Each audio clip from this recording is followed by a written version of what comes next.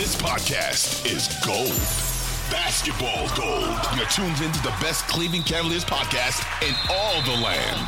Basketball gold. Hosted by Mike Fratello and Jeff Phelps. Welcome to Basketball Gold, everybody, with Fratello and Phelps. I'm Jeff Phelps, my partner, former NBA head coach, NBA color analyst, now with the Los Angeles Clippers and the Cleveland Cavaliers. Mr. Mike Fratello, how are you, sir? Doing great. Good to be with you once again, and lots going on in the NBA right now. Yeah, let's start with some sad news, Mike. Former NBA head coach, former NBA player, NBA champion, Paul Silas passed away at the age of 79 over the weekend. And I had the pleasure of working with Paul when he was head coach of the Cavaliers for 2 seasons. You knew Paul a lot more extensively than I did. Your thoughts when you think of Paul Silas? Just one of those special people that comes along every so often when you think about what he achieved in a 6'7" frame that did not have the greatest athleticism, but understood the game, played with his heart, with his soul, with his intelligence, had an inner toughness about him. There's certain guys you always classified as being a winner, and that was Paul Silas. And it was an honor for me to coach against him during my career. And then after the fact for him, because he lived in Charlotte, when I would go in and compete against the Charlotte Hornets, I'd turn and there would be Paul in the stands. He would come to their home games and watch the team play because he lived there and loved the game so much. And there was always an opportunity to say hello to Paul and his lovely wife. And then you follow his son's career, starting out as an assistant in the NBA and now the head coach of the Houston Rockets. And this was just one of those special guys that means so much to the foundation of what has happened in the building of the NBA to where it is right now. When you think back, Paul played for in the league Lenny Wilkins at one point. And I believe Paul averaged a double-double at his size, playing the power forward position, mostly undersized night in and night out, and averaged a double-double, I think, 9 seasons. And that's not too bad for a guy 6'7". Yeah, when he was at Creighton, he averaged over 20 points and over 20 rebounds a game. When I worked with him, Mike, LeBron James had just come to the Cavaliers. Paul Silas was his first head coach. He was there for 2 years. And I thought, that's an interesting and a pretty sharp hire to bring a guy who had played in the league, had been a longtime assistant in the league, had certainly paid dues because from the time he was the head coach of the San Diego Clippers in his late 30s, it was 15 years before he got another shot to be a head coach. And that came in Charlotte. And kind of a strong, experienced figure to help LeBron through his first 2 years in the NBA. I think it was actually a great hire by them, the fact that they could bring somebody in who had accomplished what he had accomplished, who was about winning, who came from one of the greatest franchises in the NBA, the Boston Celtics, and could pass on his experiences. And this was a family man whose core values, were what LeBron himself said impressed him so much in his rookie season. So when Paul would say something to LeBron, it was coming not only from his head coach, but it was coming from an established, fatherly type figure that LeBron could try to learn from, listen to, and have the respect for him because of what he had done in his playing career. So it might have been just the guy to handle an 18-year-old coming into the NBA who was going to wind up being one of the all-time, if not all-time greatest players in the history of this league, and soon will become the number one scorer in the history of this league, and a guy who has gone on himself to win NBA championships. So Paul Silas may have had something to do with the roots taking place in the beginning of his career. We did a Cavaliers pregame thing with Paul when he was the head coach, Mike. I learned that he was a music aficionado. So we kind of did a name that tune sit down thing with Paul, and we had music ready to play for him. and boom, and it was Motown songs that we focused in on. He was outstanding. He had a lot of fun with that. So he loved the music, was terrific doing, the Name That Tune thing, but always a respectful guy who I enjoyed covering, and certainly a big loss for the NBA. And our thoughts are with the Silas family and Stephen, of course, the head coach of the Houston Rockets. So Paul had a fine career, and certainly a guy that a lot of folks around the NBA looked up to and respected without question. I think it says a little something about the players on the team and the respect that they have for the Silas name, because when they played that night, when everyone had learned of the passing of Paul Silas and Stephen, his son, was not there with the team, Yeah, they go out against Milwaukee and win the game against Milwaukee. And I would think that was a present from the team to their head coach saying, we miss you, we respect you, and this is in honor of your dad, who was so important to the growth of the NBA and to where these young people are nowadays, because of the pace setters way back that got things going, helped it grow, and has had this league expand to 30 teams now over the years.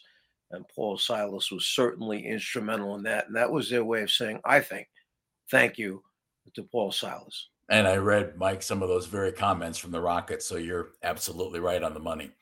As we do this podcast, it's Cavaliers sitting at 17-10.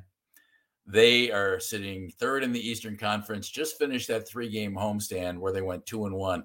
They had a win over the Lakers. They had a terrible loss to the Sacramento Kings, and then a win over the Oklahoma City Thunder on the next night. The win over the Lakers, Mike, 43 points for Donovan Mitchell. He was outstanding. Cavs kind of gave up the lead, came back and got that one. And then against the Kings and the Thunder, Donovan Mitchell didn't play. The Kings, Mike, you're up by 8 points with 4:50 to go. And then it's every coach's nightmare. It was a 19-0 run by Sacramento to close out the game and win that one. You're a head coach. In this case, you're JB Bickerstaff. You get something like that going. How helpless are you as a coach to stop that, Mike? What are you thinking in a situation like that? How does that go? Because there are only so many timeouts you can call. There are only so many things you can do, I would think. Hey, it's Kaylee Cuoco for Priceline. Ready to go to your happy place for a happy price? Well, why didn't you say so? Just download the Priceline app right now and save up to 60% on hotels. So whether it's Cousin Kevin's Kazoo Concert in Kansas City, go Kevin, or Becky's Bachelorette Bash in Bermuda, you never have to miss a trip ever again. So download the Priceline app today. Your savings are waiting. Go to your happy place for a happy price. Go to your happy price, Priceline. As a head coach, there are certain things you can do. One, you use your timeouts. Now, obviously, you want to have 1 or 2 left for the end of the game situations if you can. You make substitutions, put different personnel on the floor. You search for someone that can get you a bucket when you need it. And one of those guys was not there, and that was Donovan Mitchell, who you put the ball in his hands and you hope that he's going to not only get you a basket, but chances are pretty good he may get to the foul line. And that was my next point I would make, is that you try to get to the foul line to break that run of the opponents, to get your defense set up with the clock stopped. And hopefully then you go on to maintain or hold on to the lead that you have. But sometimes that snowball gets going and the team winds up with perimeter jump shots that don't go in. They wind up bouncing out long. Sacramento's a team that wants to run, wants to get out and play in transition. Your defense doesn't get a chance to set up.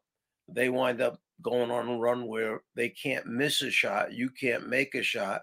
You've tried everybody you can try from the bench to try and change the chemistry of the team out on the floor.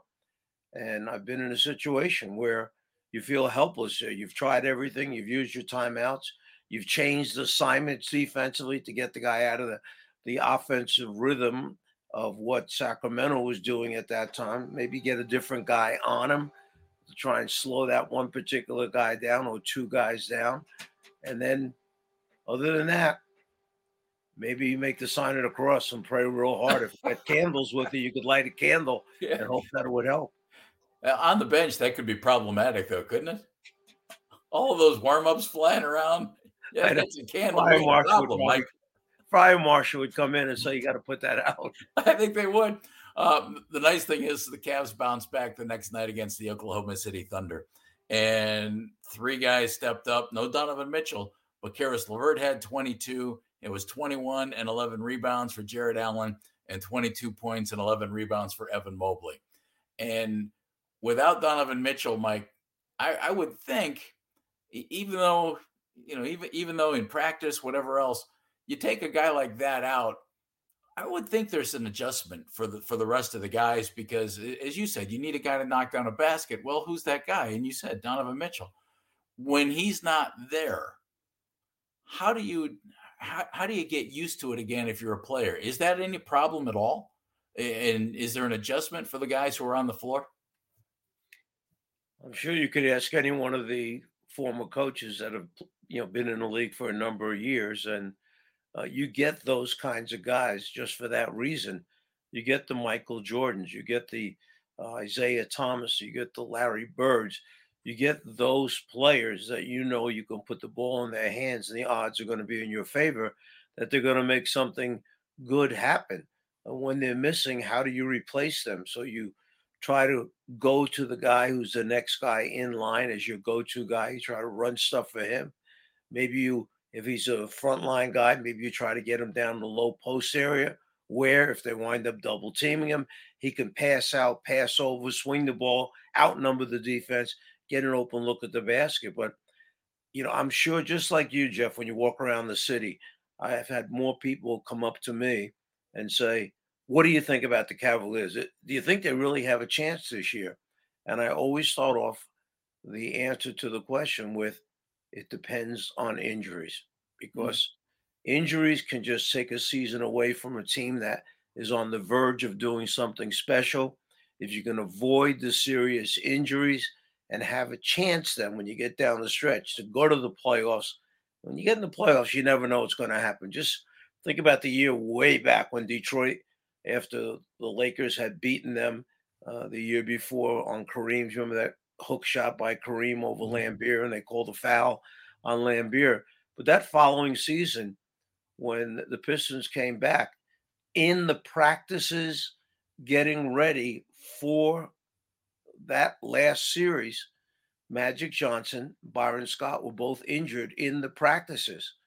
And if I'm right, Detroit wound up sweeping them in that championship series. It was either 4-0 or 4-1, but they didn't have their backcourt. So when you have key guys being out, doesn't give you the same chance as when you have the full complement of players there. So do the Cavaliers have a very good team? Yes. Do they have a deep roster? Yes. But they're only good if they're there in uniform and can play for you. So that's why, if they can stay healthy, might miss a game or two here or there, but overall, that's what's going to carry you through to the record that you get, hopefully with home court advantage, and then hopefully through the rounds of the playoffs.